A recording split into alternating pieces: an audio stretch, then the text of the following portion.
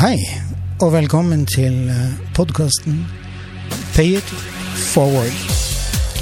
En podcast som løfter fram og viser fram singer-songwritere, musikere og andre som holder på med musikk, og som ikke har kommet igjennom det kulturelle nåløyet.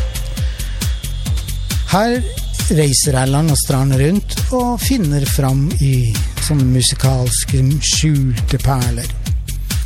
Du en sånn en som sitter med en drøm om å få vist frem din musikk? Kanskje markedsført Spotify-kontoen din eller YouTube-kanalen din? Da har du en unik mulighet til å gjøre det. Send meg en mail, så tar vi det derifra. Da håper jeg det at dere får en fin opplevelse. Velkommen til oss.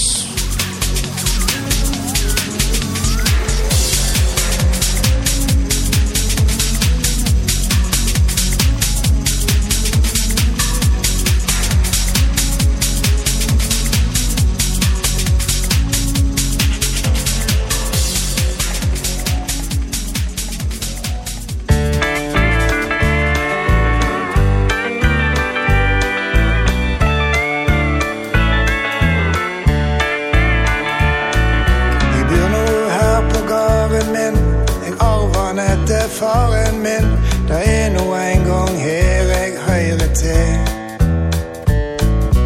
Jeg har ofte tenkt å reise, men jeg har et hus å beise. Dessuten må mor mi være med. Jeg har fena mi og båten, fisker litt og spiller låten som jeg lager til i unge år. Tenk ikke ofte på den tida, selv om det lenge siden, særlig når jeg unner meg en tår. Interessant du valgte å bo hjemme, ofte vært det sagt med ironi. Jeg driter i det, fordi jeg faktisk mener jeg glad i bygden min.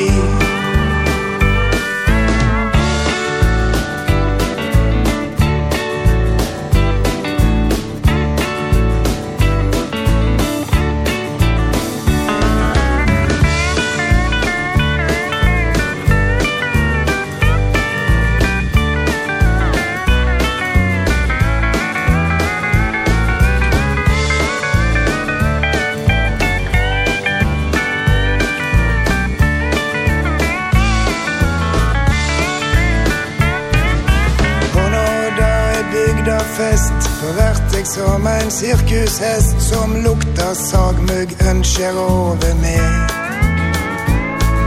Sitt og drikk på varamuren, så på dans med kvamaduren. Det folk som vet å få det til. Hva som så galt med å bo hjemme, en slepp unna stress og dårlig tid. Finjustert og timer, og her føler jeg meg fri. Kjempetøft du valgte å bo hjemme, ofte vært det sagt med ironi.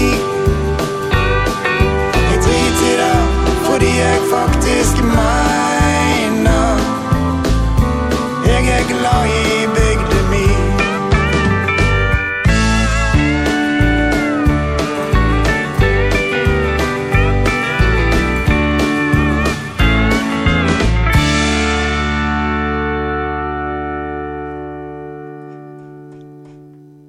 Hei, kjære lytter.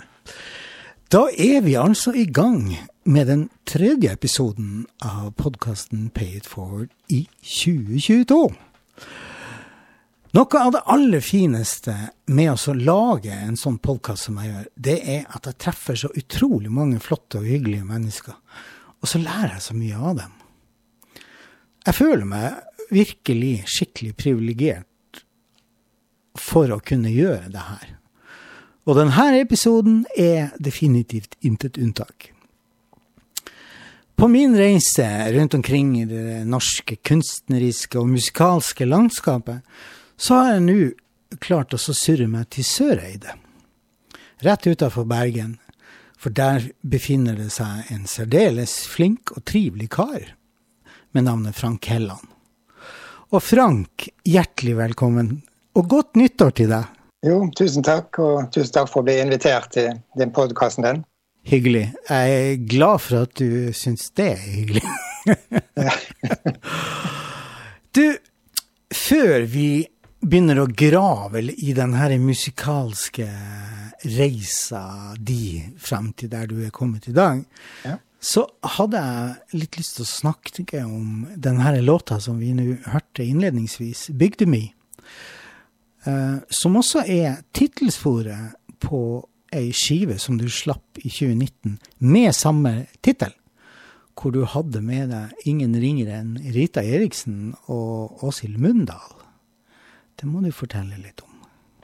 Ja, det var jo, Dybdeintervju var jo den første soloalbumet jeg ga ut, og bakgrunnen for titelen og på albumet og den låten er jo nettopp at jeg ønsket å skape et slags virtuelt univers som da er på en måte min heimbygd, som jeg i hvert fall ser på som min heimbygd, og kanskje skrive inn litt personer og sånn, ikke virkelige personer, men karakterer inn i en setting. Og derfor så det er bakgrunnen for både titelen og titellåten, og hele tatt. Og det her, du har fortalt meg det at Dybdeintervju, det handler litt grann om toucher liksom litt innom din egen lengsel etter tilhørighet et sted. Det er helt riktig. Jeg har jo en bygd og to som jeg kaller for min heimbygd, men jeg har jo ikke noen familie langt, altså mer enn foreldre i den bygda. Nei. Sånn at jeg har jo flyttet litt rundt i barndommen og har all familie i et helt annet, har det sånn sagt fylke, nå er det blitt samme fylke etter sammenslåingen nå, men da var Sogn og Fjordane. Ja. Så jeg har jo alltid lengtet etter det å ha en heimbygd der jeg har både familie og røtter. Ja, ikke sant. Jeg kjenner meg veldig godt igjen i det, fordi at jeg har deler litt av den samme historien jeg har. Ja, nettopp. Min barndomsby, den er 252 mil unna. Nettopp. Og det har den vært i hele mitt liv nesten. Du sier noe som jeg synes er så fint. Vær stolt av hjembygda. Uansett om du har flyttet ut, eller om du blir boende hjemme. Ja, det er jo veldig ofte sånn at de som blir buende og finner seg arbeid hjemme i heimbygda si, de har jo en tendens til å, i hvert fall av de som har flyttet ut, og blir sett på som på en måte bygdiser, da, på en måte. Ja. Men det er jo ingen grunn til det. Det er jo masse fint å ta seg til i mange av de norske bygdene også, sant? Så kjære vene, absolutt. Jeg er stolt av det. Ja. Det her er uttrykket, det musikalske uttrykket som vi nå etter hvert skal bli enda bedre kjent med. Ja. Det er jo, du beveger deg jo en del i det her countrylandskapet. Og jeg vet det at du har med deg en musiker på ikke bare en, men flere av låtene dine. Har du lyst til å snakke litt om Steve Hinson? Ja, Steve Hinson, som holder til borte i Nashville. Han for de som interesserer seg for countrymusikk, så er han jo kjent som en av de virkelig dyktige stilgitarristene der borte. Ja. Han spilte jo i alle år i bandet til Randy Travis, inntil han dessverre ble syk. Ja. Sånn at han har han spilt på mange av de platene som jeg har hørt mye på siden 80-tallet oppover. Og det å kunne, at han ville være med på flere av låtene, det var jo stor stas for meg i hvert fall. Hvordan kom du i kontakt med han? Det var jo det at han som spilte trommer på den første LP-en. Ja. Pete Abbott. Han er trommeslager i Nashville og kjenner jo veldig mange i det miljøet. Og blant annet når vi kom inn på det med å få tak i en stillgitarist, så hadde han forslag og kontakter. Så kult. Han kjente godt han, ja. Ja. Og det låter jo som kula, det du har levert. Det albumet jo knallbra. Tusen takk for det. Og til alle dere som lurer på, så finnes linken til det albumet, og all annen musikk som Frank har gitt ut, det finner dere i brødteksten, så kan dere lete. Men han var jo, Steve, han deltok på flere av dine låter. Ja. Var det bare på det albumet der? Jeg tenker på den der Soleil-låta ifra... Ja. Men har han deltatt på noen flere låter enn de? Ja, det bygde vi og Soleil han var med på, de 2 låtene. Ja. Ok. Da har vi så vidt begynt å lukte litt grann på hvem du er. Men jeg skjønner det sånn at du, helt fra starten så kom du fra Årdalstangen, heter det? Årdalstangen, ja, i Sogn, der jeg født. Ja. Ja. Og du hadde ikke så store skonummer når du begynte å interessere deg for musikk? Nei, mine foreldre hadde vel en filosofi at hvis de skulle få oss til å bli interessert i musikk, så skulle de gjøre instrumentene tilgjengelige, og håpe på at vi fant veien selv. Ja. Og de kjøpte først et lite orgel, som ble stående i stova, og der begynte når jeg som 5-6-åring å knote litt på det da. Ja. Det var jo begynnelsen. Og det holdt ikke med bare orgel. Du begynte med gitar også. Jeg fikk til juli, når jeg var 9 år, fikk jeg min første gitar. Og da var det å sette seg ned med faren min, som var gammel gitarist, og lære de første akkordene og første sangene på gitar. Da. Ja. Og du var ikke gamle sprettskiten, for å si det sånn. Du var bare 11 år når du dro i gang med bror din. Ja, bror min, han og noen klassekamerater startet jo band som de gikk vel i 7. klasse, tror jeg, og jeg gikk fortsatt på barneskolen. Ja. Og de trengte jo da en rytmegitarist, så da var jo veslebroren grei å spørre da. Ja. Det var ved starten på bandkarrieren. Og når du var 13 år, så joinet du far din? Ja, så var det at vi mistet bassisten vår, og så var det jeg da som ble pekt ut til å switche til bass. Ja. Og da ville far min sponse den bassen gitt på det vilkåret at jeg også skulle kompe han når han skulle spille musikk. Og det måtte jeg jo selvfølgelig akseptere. Ja, så du er egentlig så multimusiker du da? Du trakterer mer enn bare ett instrument? Det er blitt sånn etter hvert da, ja. Ja. Det er det, ja. Arvingene dine har gjort det samme. Jeg vet at du har 2 barn. Jeg har 2 barn, ja. 2 voksne barn. Ja. Og ene studerer musikkproduksjon, og begge er da musikalske, og spiller nå litt. Ja.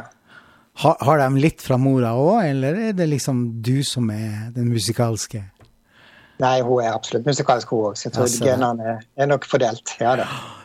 De fikk det inn med morsmelka, bokstavlig talt, på alle mulige måter. Det tror jeg. Det er nok helt riktig. Ja. Du har gjort veldig mange forskjellige ting. Du har spilt i studieband, og du holdt på en god stund.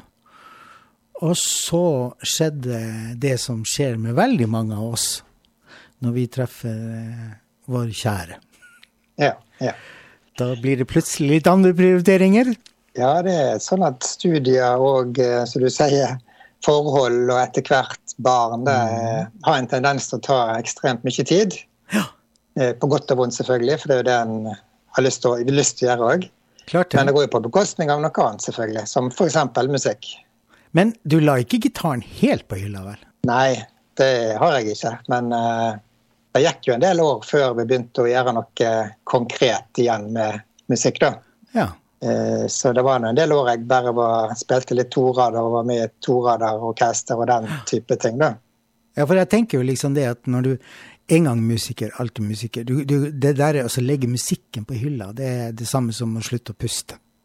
Det er helt riktig, ja. Så du var touchet innom det, men du tilpasset det liksom litt etter familiesituasjonen. Ja, kanskje praktisk mulig å få til. Men i 2013, da skjer det et eller annet. Ja, da hadde vi jo, jeg og bror min, og gamle bandet vårt våre samler noen ganger for å spille gamle låter og slikt. Og så var det vel egentlig broren min som tok initiativet til at vi skulle prøve å få gitt ut noe av musikken vår. Ja. Så da gikk da meg og han i studio da, og startet det som vi kalte The Helland Brothers Band. Det var meg og han på alle instrument, og vi lagde låtene og tekstene selv. Oi. Og gikk inn i et lokalt studio i Kvam da, i Ålvik. Dette Wallcon studio der. Okay. Og spilte inn første album der da i 2012, eller var det spilte inn da, men ja, kom ut i 13, som du sier. Ja. Like a Soul Train. Ja, det riktig. Engelskspråklig. Selvfølgelig. Og det en hver norsk musiker med respekt for seg selv skriver på engelsk. Og så, i hvert fall i starten, og så går det jo kanskje gradvis over til morsmålet. Men dere var jo ganske produktive, fordi at dere ga jo ikke ut ett album bare. Nei, vi ga ut et album i året etterpå, 14, som heter Mørke Dream. Ok. Så det var akkurat samme konseptet med meg og han på alle instrument og på arrangement og låtskriving og tekstskriving og alt sammen. Ja. Og der har jeg spilt nå sa jeg forresten at vi spilte alle instrument. Vi har på begge platene så hadde vi hyret inn profesjonell, altså en ekstern trommeslager da. For tromme ingen av oss som trakterer da. Ok. Men alt det andre, det var dere liksom? Ja, det var oss. Gitarrer og orgel og bass og den type ting. Ja. De 2 albumene, finnes de digitalt i dag? Eller? Ja da, de ligger på alle plattformer i dag. Da skal vi legge link til de også. Ja, så har de som interesserer seg for CD, kan eventuelt sende en melding, så skal jeg sende CD. Skal vi legge ved mobiltelefonnummeret ditt, kanskje? Det kan vi gjøre da, ja. Så kan man sende en melding, og så sende, ja? I dag jo alt så fantastisk, for du vipser jo bare hit og dit, og alt så enkelt. Ja. Hoppe 3 år frem i tida, for da bestemte han Frank seg for at nå skal han gå solo. Ja, det har jo sin historie da.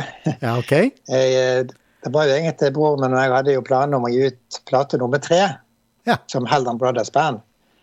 Men så hadde det seg sånn at han ble far, og da kom jo han i det samme dilemmaet som jeg hadde noen år før, at da gikk tiden litt ifra han. Ja. Så da måtte vi utsette litt, og da fant jeg ut at nei, jeg utsetter ikke, jeg prøver heller på egen hånd, og gir ut noe eget.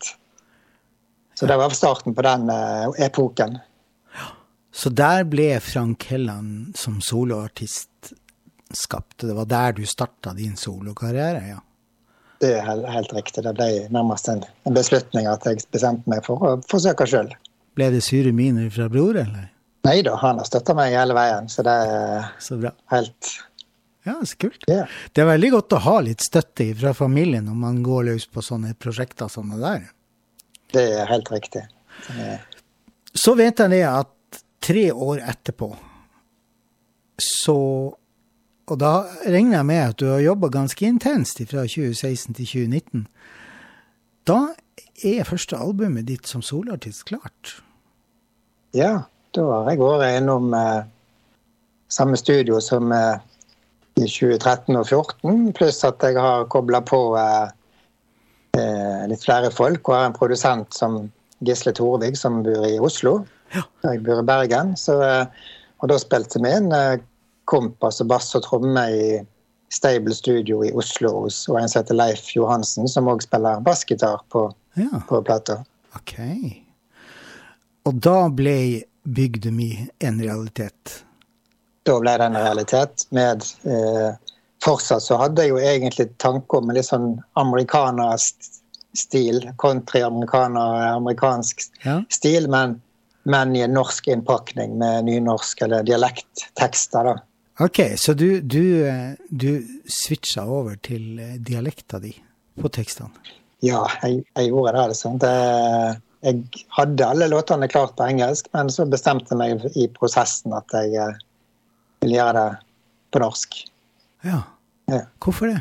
Ja, det var vel egentlig en diskusjon både med meg selv og med produsent og alle andre hva vi egentlig hadde lyst til å gi ut og formidle, og det vel en gang sånn at formidlingen blir sterkere på eget morsmål, har jeg I hvert fall funnet ut etter en tid. Føler du at du får liksom litt mer, at du får en sterkere tilhørighet og en sterkere eierfølelse til teksten og innholdet? Absolutt, pluss at det jo jeg skal ikke svare for andre, men for min egen del, så når du skriver norsk tekst, så du mye mer bevisst på innhold og form og formuleringer og ordbruk og sånn.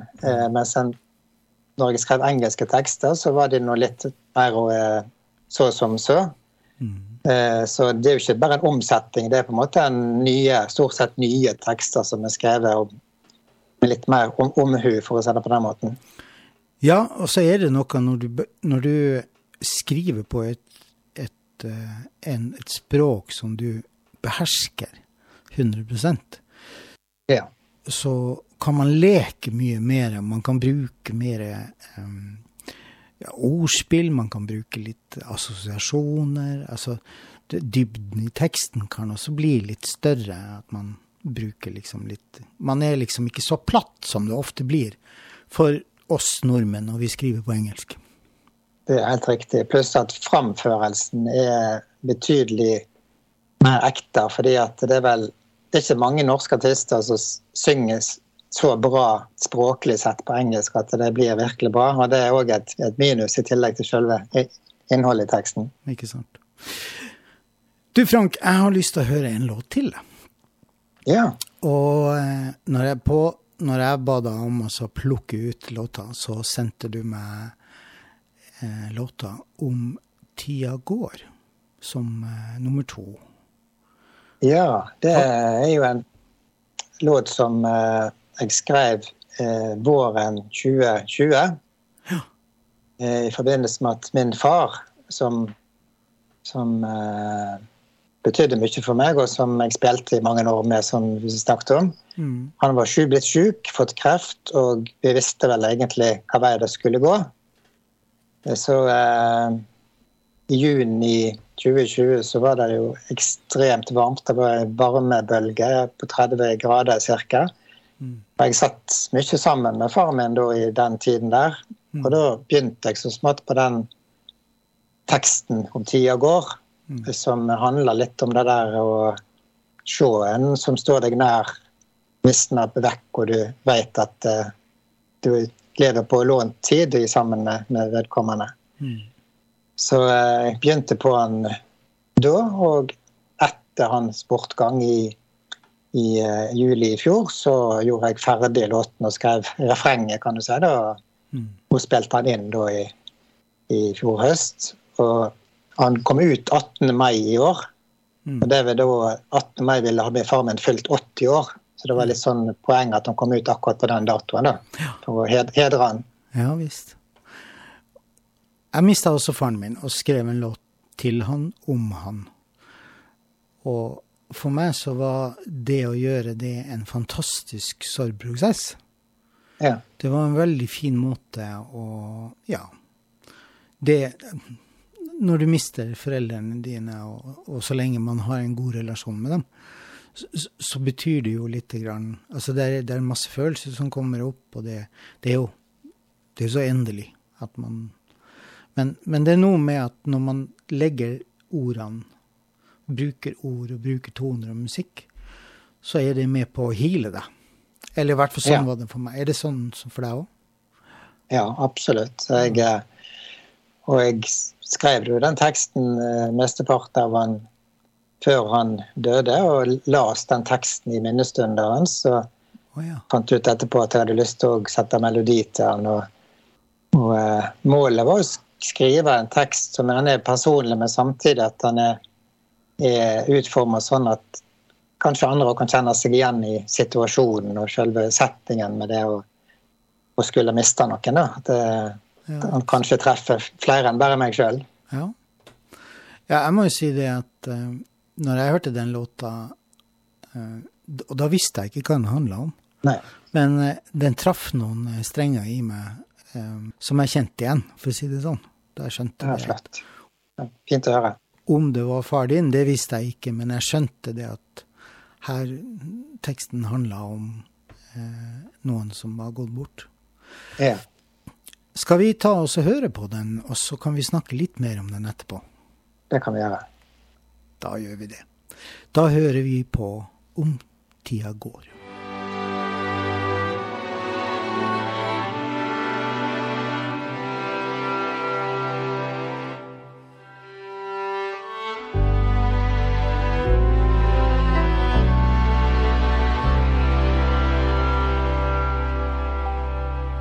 Et liv kommet inn I kvelden, om ei stund slukner elden.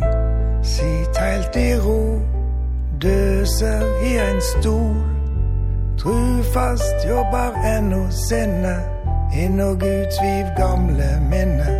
En sa knapt at ute der sol.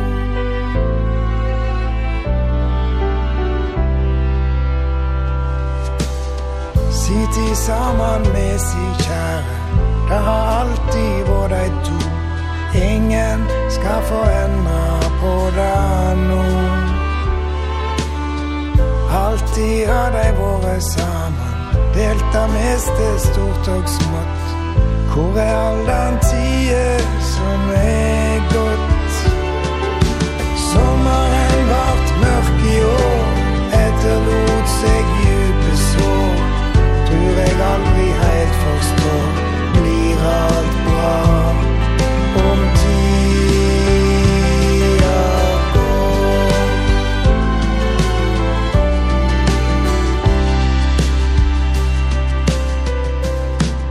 Et lite smil, et blikk som sier, dette skal vi også greie.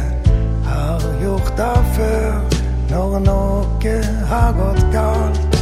Men begge vet, innerst inne, det for sent håpet svinne.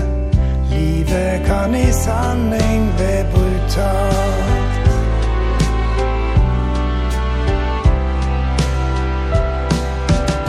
Sitt I sammen med si kjære, det har alltid vært de to.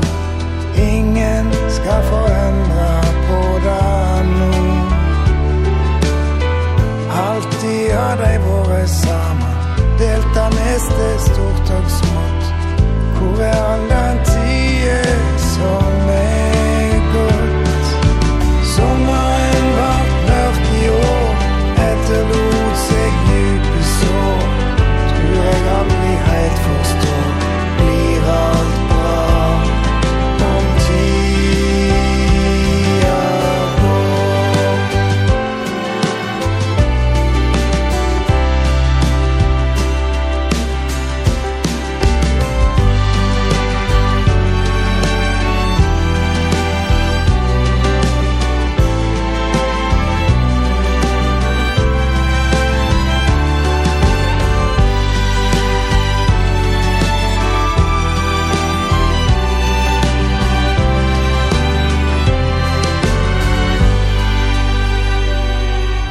Musikken var den siste sansen, nærmer seg den siste dansen.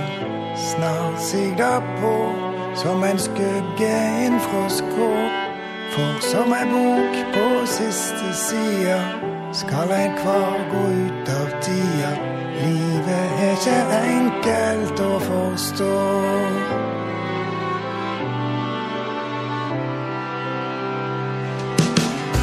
Sitt I sammen med si kjære, det har alltid vært de to. Ingen skal forandre på det nå. Alltid har de vært sammen, delt det meste stort og smått. Hvor all den tiden som gått? Sommeren vart mørk I år, etterlot seg dype sår. Tror jeg aldri helt forstår, blir alt bra om tida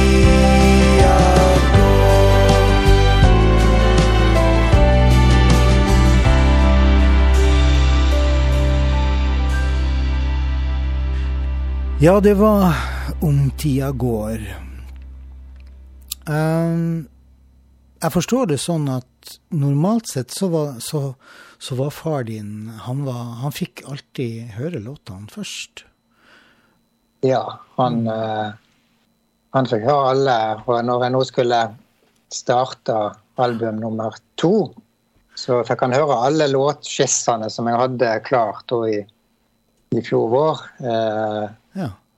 Så, men akkurat den Om tida går, selv om jeg hadde skrevet den, så fikk han ikke høre den da. Men han hører den nå. Han hører det nå. Han sitter oppe på en sky og er veldig takknemlig for at du har skrevet sang til. Ja. Det er jeg helt overbevist om. Ja.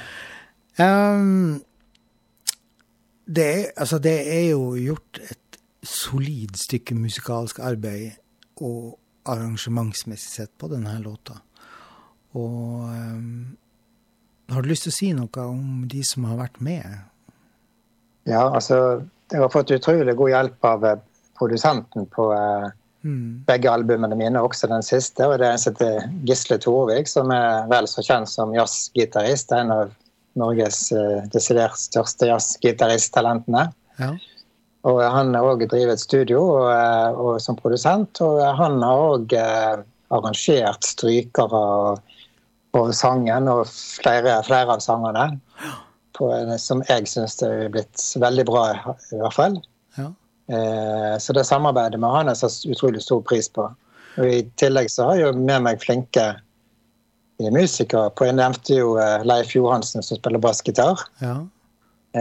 Torstein Lofthus, som også er nesten sambygdinger med. Han er fra nabobygda Øystese. Han er også kjempegod på trommer. Ja. Spiller med mange forskjellige. Ja. Og hun som spiller fiolin og bratsj, Madeleine Åssum, er jo fantastisk dyktig. Og Trond Akerud Kleven på flygel. Synes jeg har gjort en flott, fremragende jobb. Jeg synes personlig den er utrolig vakker. Den er så stemningsfull, og det er så mye kjærlighet i den. Ja. Vi mannfolk skal jo liksom ikke snakke så veldig mye om kjærlighet, men vi har jo ikke noe mindre av den grunn. Nei, har det nok innerst inne. Har det nok, skjønner du. Dine musikalske mål, Frank, har du noen tanke om det? Altså, mitt mål opprinnelig var jo egentlig prosessen. Altså, jeg synes det er utrolig kjekt å jobbe med musikk og skrive musikk, komponere melodien, arrangere og spille inn, på en måte prøve å få det til å høres bra ut. Det er den selve prosessen som var egentlig viktigast for meg. Og så når jeg nå begynte å spille inn låtene og gi det ut, så det er klart jeg har jo et mål om å lage den kanskje klisjé, altså ultimate låten. Da må jeg i hvert fall lage en låt som kanskje kan feste seg hos mange, som er en skikkelig bra låt. Og det er jo det som er målet for en låtskriver, å skrive den skikkelig gode låten. Og det noe som er litt sånn særegent for deg, det er jo stemmen din. Ja. Den er du har en sånn der jeg har prøvd å være musikkpoliti. Jeg gidder ikke være det for mye. Men når jeg sitter og hører på stemmen din, så har du har sånn utrolig spesiell, litt sånn raspet, men allikevel litt sånn myk klang og tone i sangen din. Er du selv lært, eller har du gått og fått undervisning? Nei, der er jeg nok 100% autodidakt.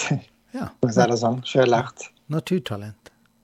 Absolutt. Ja, men en av de tingene som jeg beit meg merke når jeg hørte det første gangen før jeg tok kontakt med deg, det var jo litt energien i musikken din, men det var stemmen din. Ja, flott. For den hva jeg skal si, uten at det skal bli oppfattet feil, blir veldig fort glad i stemmen din. Ja. For den er så behagelig. Hyggelig å høre. Ja, det får være dagens fremsnakk av stemmen din. Ja. Hva tenker du om, altså, nå har jo du vært mye I studio, du har jobbet mye I liksom med preproduksjon, produksjon, postproduksjon, sluttstillelse og masse sånn. Og du slipper det ut på digitale plattform. Hva med konserter? Jo, det jo neste steg da. Ja. Det jo 2 utfordringer som jeg har sett. For det første så hadde jeg lyst til å ha I hvert fall en viss katalog før jeg begynte på det. At du har litt låter å ta av. Det begynner jeg kanskje etter hvert å ha. Og det andre jo at jeg litt avhengig av å tromme sammen musikere. For det å spille konserter helt alene som en sånn meg og kassagitaren, jeg ikke så glad I det konseptet for min del. Men, så jeg ville helst hatt med meg et fullt band, så det blir litt mer planlegging å få til. Da. Men hvordan ser ditt favorittband ut? Hva består det av? Det består av trommer, bass, I hvert fall 2 gitarer, vokal og keyboard, altså orgel, piano. Jeg jo ekstremt glad I Hammond B3-lyden. Halleluja! Det ultimat for meg, da. Ja. Så jeg kan egentlig ikke få nok av akkurat den. Men sånn som jeg nå har på den siste og har med strykere, så det klart at det var kjekt å ha med det, men da begynner det å bli litt folksomt på scenen, for å si det på den måten. Ja, for jeg skulle jo spørre deg om det her med å dra inn et litt mer sånn klassisk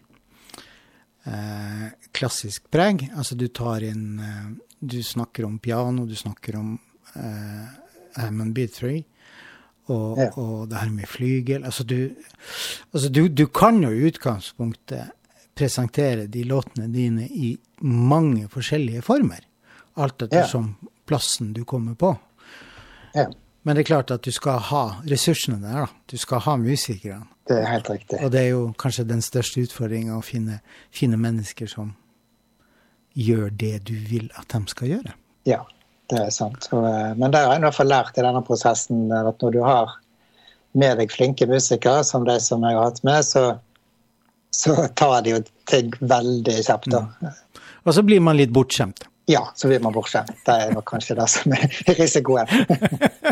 Jo, men det noe med det at det tross alt ditt skaperverk. Ja. Og det liksom ditt, det kommer fra hjertet ditt, det din baby. Ja. Og det å ha med seg mennesker som har så god musikalkompetanse, jo med å why settle with less? Ja, det helt sant. Altså det jo, jeg tror det viktig det, altså, å ikke gå på, jeg tror det litt viktig å stile litt høyt. Ja. Og på dine produksjoner så det jo bra, veldig bra kvalitet. Både produksjonsmessig sett, men også musikalsk sett. Ja, tusen takk for det. Etter pris på å høre. Jo, det noe med at altså jeg jo subjektiv, det jo ikke noe sånn der musikk forstår seg på I den forstand, men jeg har mine 40 år I bransjen, og har spilt, og vet hva jeg liker, og jeg tenker jo det at det jo litt av hele greia med det vi gjør, det jo det at der finnes så fantastisk mye dyktige musikere rundt I Norges land, som burde fortjent mye mer sendetid. For de så flinke. Ja. Og du en av de. Så. Det vel det som utfordringen for oss. Du sier det subjektivt, men likevel så det noe et visst antall som forhåpentligvis liker musikken din. Og det å klare å nå ut til det antallet på en fornuftig måte, det vel helt store utfordringen for oss. Og jeg tror vi skal være veldig takknemlige og glad for de digitale plattformene som vi har, tross alt I dag. Ja. Fordi at alt forandrer seg. Altså, det mye større konkurranse, det slippes mye mer musikk, men kvaliteten på det som slippes blir også høyere. Fordi at I dag så kan du levere ganske bra kvalitet utifra altså ifra et hjemmestudio hvis du bare koster på deg å sende det til mastering, så kan du slippe veldig mye bra, som absolutt representabel. Og angående det kan man slippe, altså, du har jo, på din reise, så har du 2 skiver med Gutta Boys, du og din bror. Ja. Og så har du albumet Bygdemi, og så har du sluppet en single som heter Vår egen sang, og Ikke si. Og der har du med deg henholdsvis Åshild Mundal og Rita Eriksen. Og hvordan fikk du tak i dem? Ja, det var en liten artig historie. Det var egentlig produsenten, men Gisle, som foreslo i den prosessen med første album at det jo et par låter her som hadde passet som duett. Ja. Så spurte han meg hvis jeg skulle valgt på øverste hylla, hva kvinnelige vokalister ville jeg spurt da? Ja. Og så sa jeg vel for så vidt bare 2 navn, og det var jo Rita Eriksen og Åshild Mundal, for det jo begge vestlendinger, og begge har fantastisk fine stemmer. Ja. Og så sier han, jeg kjenner begge 2, jeg spør de. Skje din vilje. Så det var egentlig ikke verre enn det, så det var litt artig. Og Åshild jo også med på å kore på de andre øvrige låtene, da, i tillegg til den duetten, så hun med på. Ja. Åshild, hun med på Vår egen sang fra 2019, og Rita Eriksen med på Ikke si. Ikke si, ja. Men, nå har vi jo snakket om 2019, men så skjer det jo ganske mye. Fordi i løpet av det året som vi har vært inne i nå, så har jo du sluppet hele 4 singler i løpet av året. Ja. Egen, Om tida går, Farmor, som vi skal stifte et litt nærmere bekjentskap med. Ja. Og den siste skiva, eller siste singelen du slapp 3. desember i fjor, det Alene. Ja. Og det var kanskje ikke helt tilfeldig det at de her 4 ble sluppet i løpet av fjoråret. Fordi at i går, så... Da kom en EP ut, som også heter Om tida går, med 6 låter, og deriblant de 4 singlene som du var inne på. Ja. Pluss 2 til. Pluss 2 til, og det en som heter Da gikk meg hus forbi, og den andre heter Hvorfor sa du ikke? Ja. Og linken til den EP-en, den finner dere jo selvfølgelig også i brødteksten til det her programmet. Skal vi høre en sang til? Ja, det kan vi gjøre. Hva skal vi høre for noe nå? Da tenker jeg kanskje vi går for Vegen. Skal vi gå veien? Gå veien, ja. Lyst til å si noe om den før vi hører den, eller? Altså, det er jo låten min, men teksten skrevet av bror min, Tore. Ja. Og bakgrunnen faktisk nok litt av det samme som Om tida går, at det skjedde jo noe trist i vår familie. Og det vel sånn at av og til så er du inne på en vei der du ikke kan snu. Du må egentlig bare gå den veien som der. Og det er ingen vei utenom. Du kan gjøre det, du må bare finne det best mulig måte å gå på, og følge den veien som ligger klart for deg. Fordi det skjer ting rundt deg som du ikke kan kontrollere selv. Så han gjorde det samme som deg, han med andre ord? Ja, og litt annen rytme og takt til den låten her. Det er mer en type countrylåt med meg også en country-gitarrist på den. Ja. Fra Nashville på den også, så den er litt mer countryaktig. Tenk på Brent Mason? Brent Mason, ja. Som bidrar på gitar på den, og på en av de låtene som kom nå på EP-en, da, det en av de andre låtene. Og jeg må jo da selvfølgelig spørre, hvordan kom du i kontakt med Brent? Det var vel egentlig gjennom samme kontakten som i 2019 med han Pete Abbott som kjente han da, og vi tok kontakt med han, og han hadde både tid og anledning. Han hadde en dag ledig i kalenderen sin, og da slo jeg til med en gang og sa at da vil jeg svært gjerne booke deg den dagen. Ja. Så han spilte på 2 låter. Ja, men han kom ikke til Norge. Han satt i USA og så gjorde tracket sitt. Han har nok et studio og en tekniker så i Nashville, så han spilte inn der. Ja. Men uansett så det er jo litt stas. Jeg må jo si, jeg synes jo det stas på dine vegne da, at du har med deg godt renommerte musikere da. Good for you, sier jeg. Jo, tusen takk for det. Jeg synes det veldig kjekt. Og i hvert fall noen musikere som både han og Steve Hinson, som jeg har sett opp til. Han jo en av både min og bror min sin favorittgitarister. Og klart, de fleste har jo hørt mange plater han spiller på uten at de nødvendigvis tenker eller vet at det han som spiller da.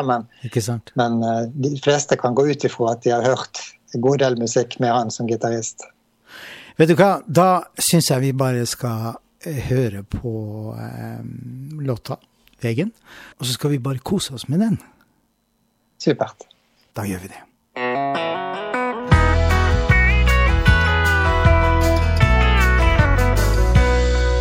Jeg lengter tilbake til staden jeg kom fra.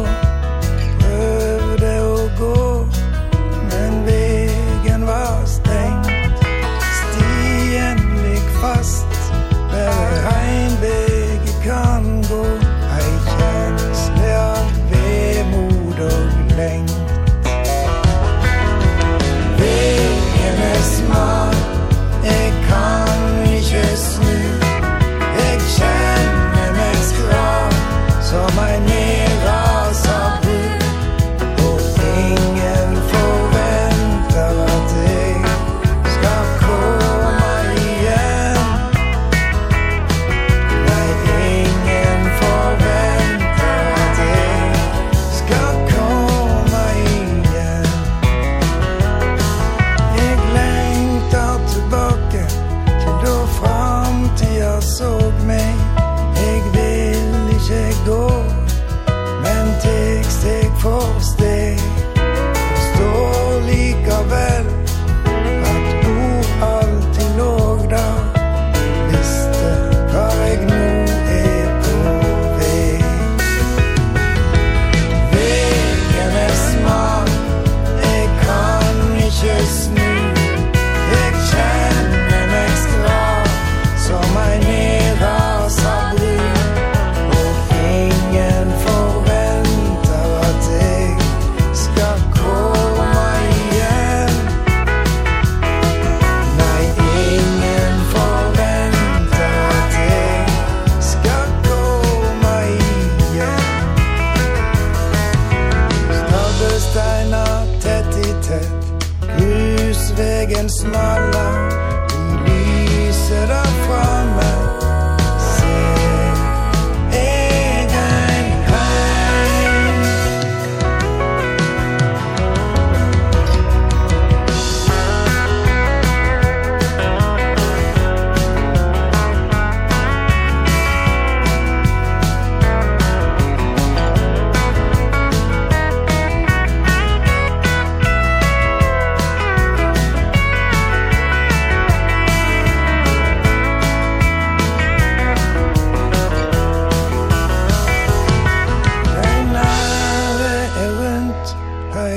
Anden så stille glir inn i en drøm. Det noe der skal skje. De ukjente dagene fortell deg over. Bare vet jeg glad jeg var med. Vegen smal, jeg kan ikke snu. Jeg kjenner meg skral som ei nedrasa bru. Og ingen forventer at jeg skal komme igjen.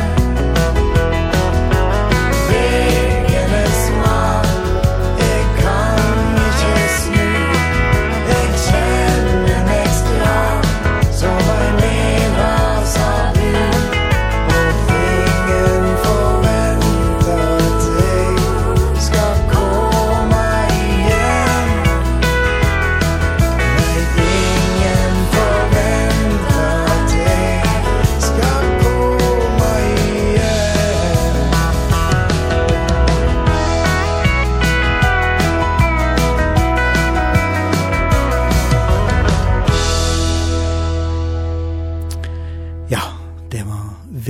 det.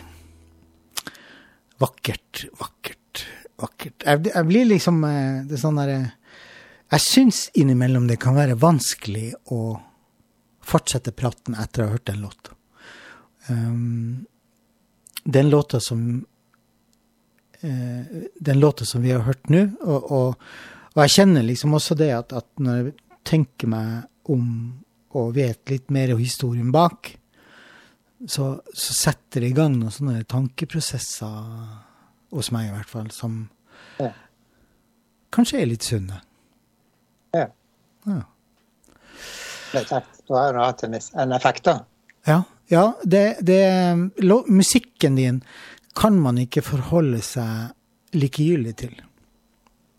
Nei, enten liker du det, eller så liker du det ikke.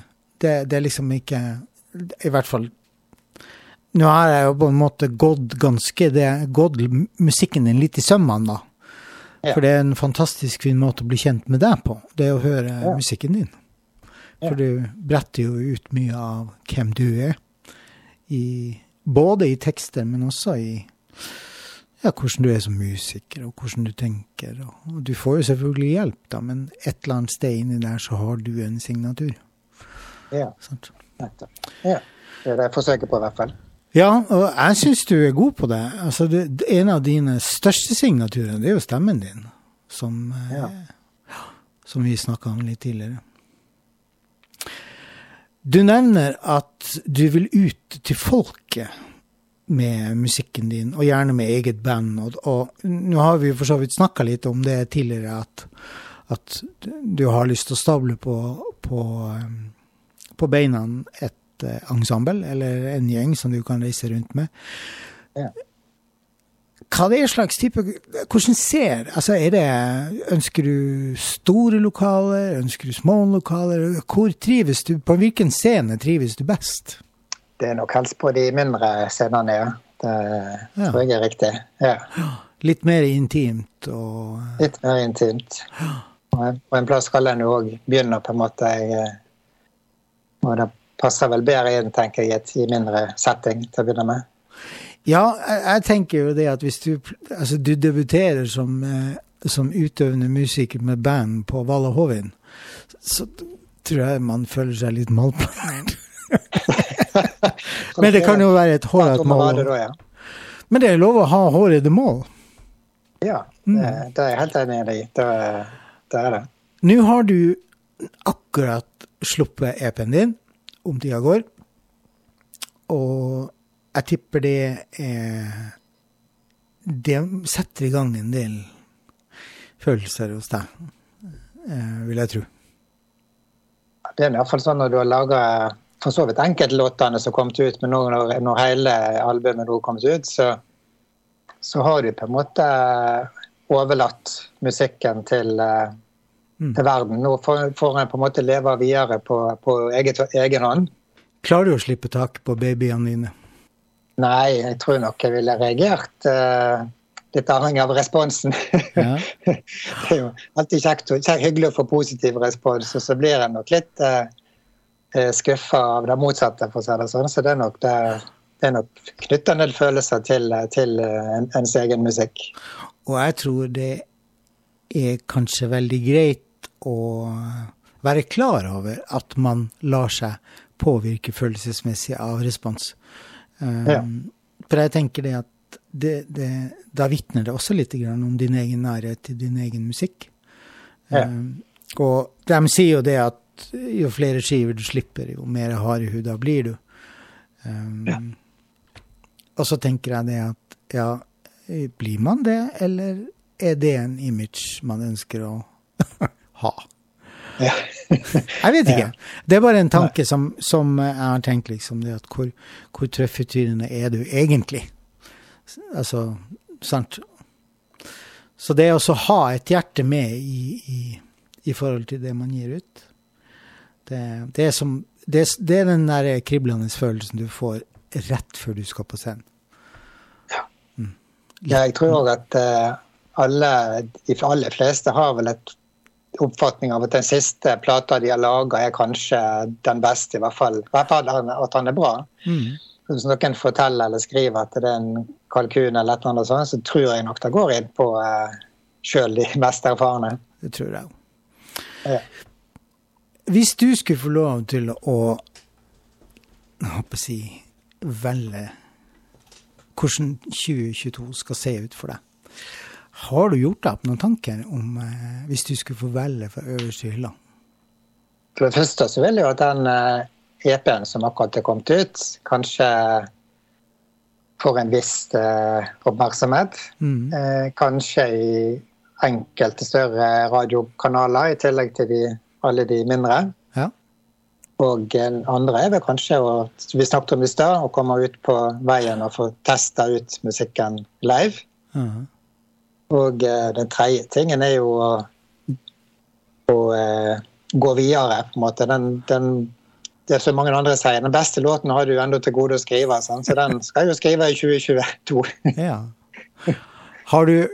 Kommer det singler, kommer det EP, kommer det album, kommer det alle tre? Ja, jeg tror det neste blir en EP i år, så jeg har fått veldig sans for den albumformen, altså den med litt færre låter. Ja. For jeg tenker litt utifra min egen måte å lytte på, så det veldig sjelden jeg nå lytter til album med 10-12 låter i strekk.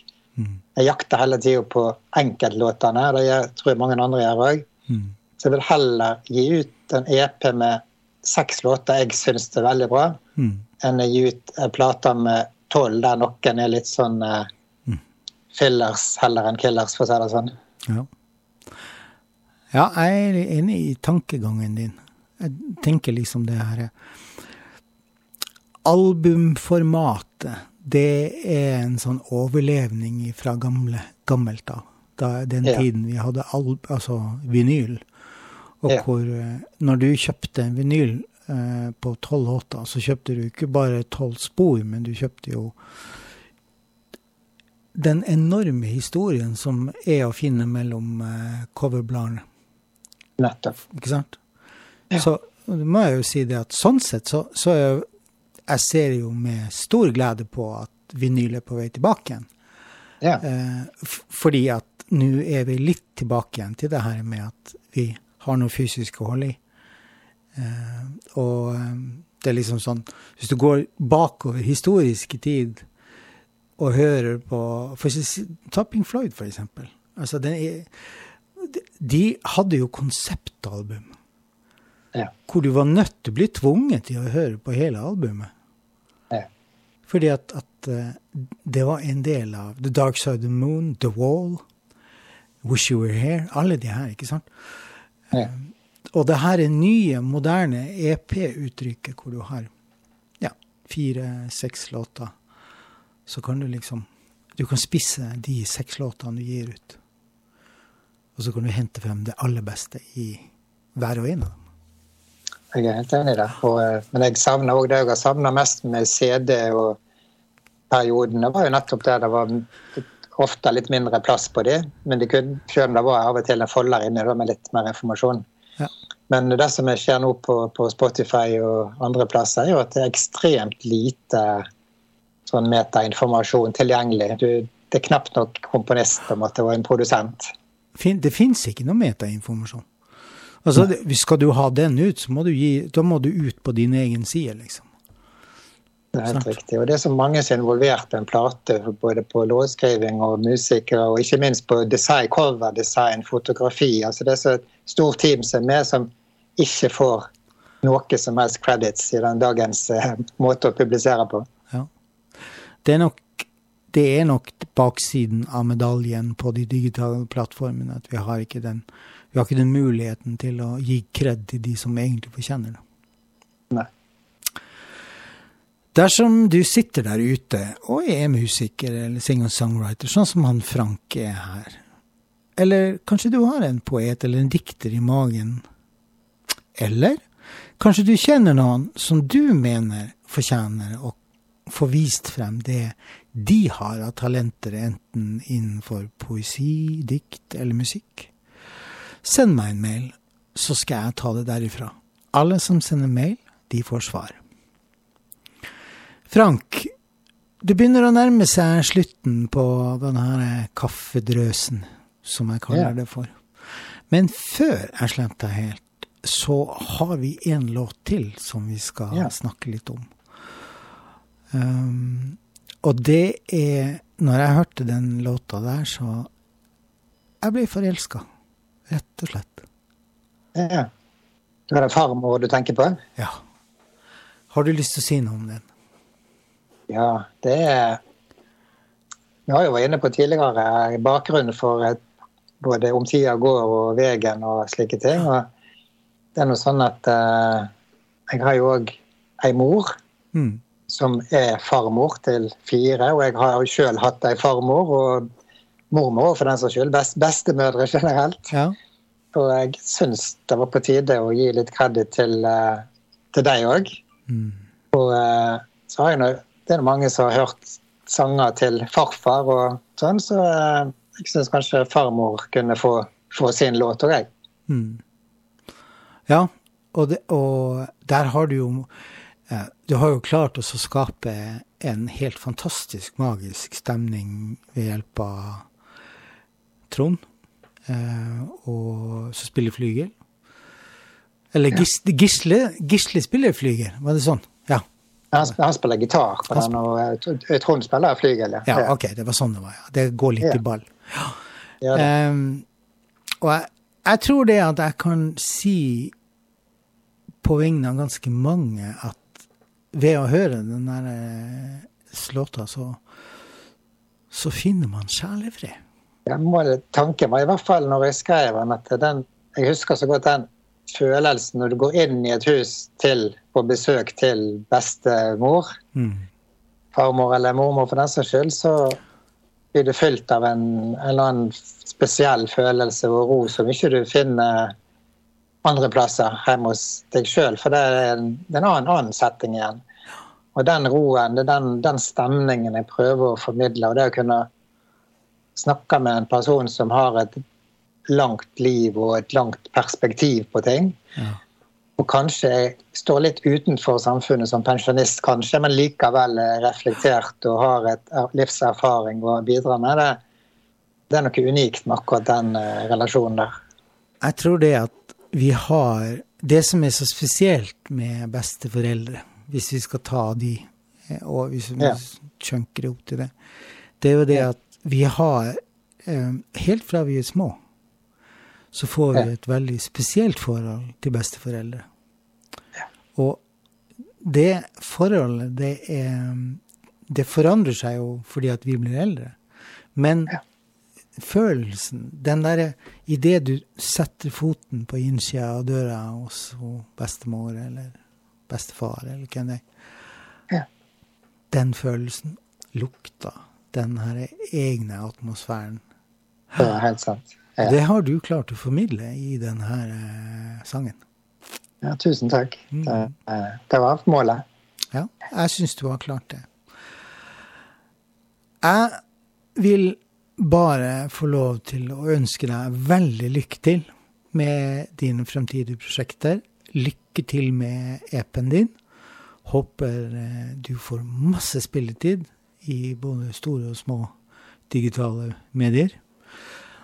Og så håper jeg at jeg kan få komme tilbake igjen til deg ved en senere anledning. Det det var hyggelig. Og tusen takk for å bli invitert til podcasten din. En interessant podcast. Jeg har hørt mange av episoderne og synes det veldig positivt og hyggelig. Takk skal du ha for det. Det var hyggelig å høre. Ja. Da ønsker Frank og jeg alle dere lytterne der ute en riktig fin lørdag og en fortsatt god januar. Ha det bra. Ha det godt.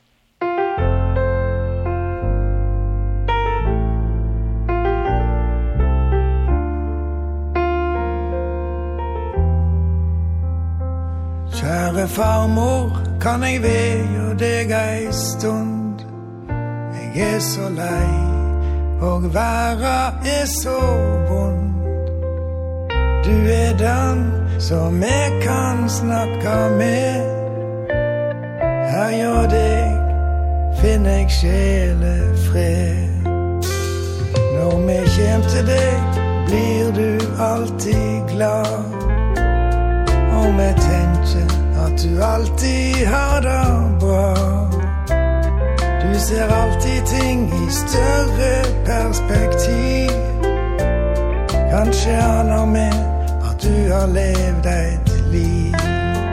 Du har et hjerte for en kvar, en varme ingen andre har. Det gir ei trøyst i å få snakka ut med deg. For du losen i vårt liv som ser ei sjel som ligger og driv. Du den som alltid viser vei.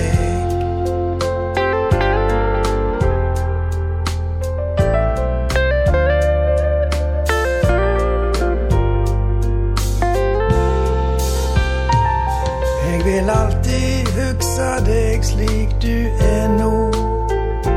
Sitt i stolen din og stråler ut ei ro. Det kan være nok å bare sitte slik i lag. Selv uten ord kan du gi oss en bedre dag. Så kjære farmor, kan jeg vedgjå deg ei stund. Jeg så lei, og verden så vond. Du der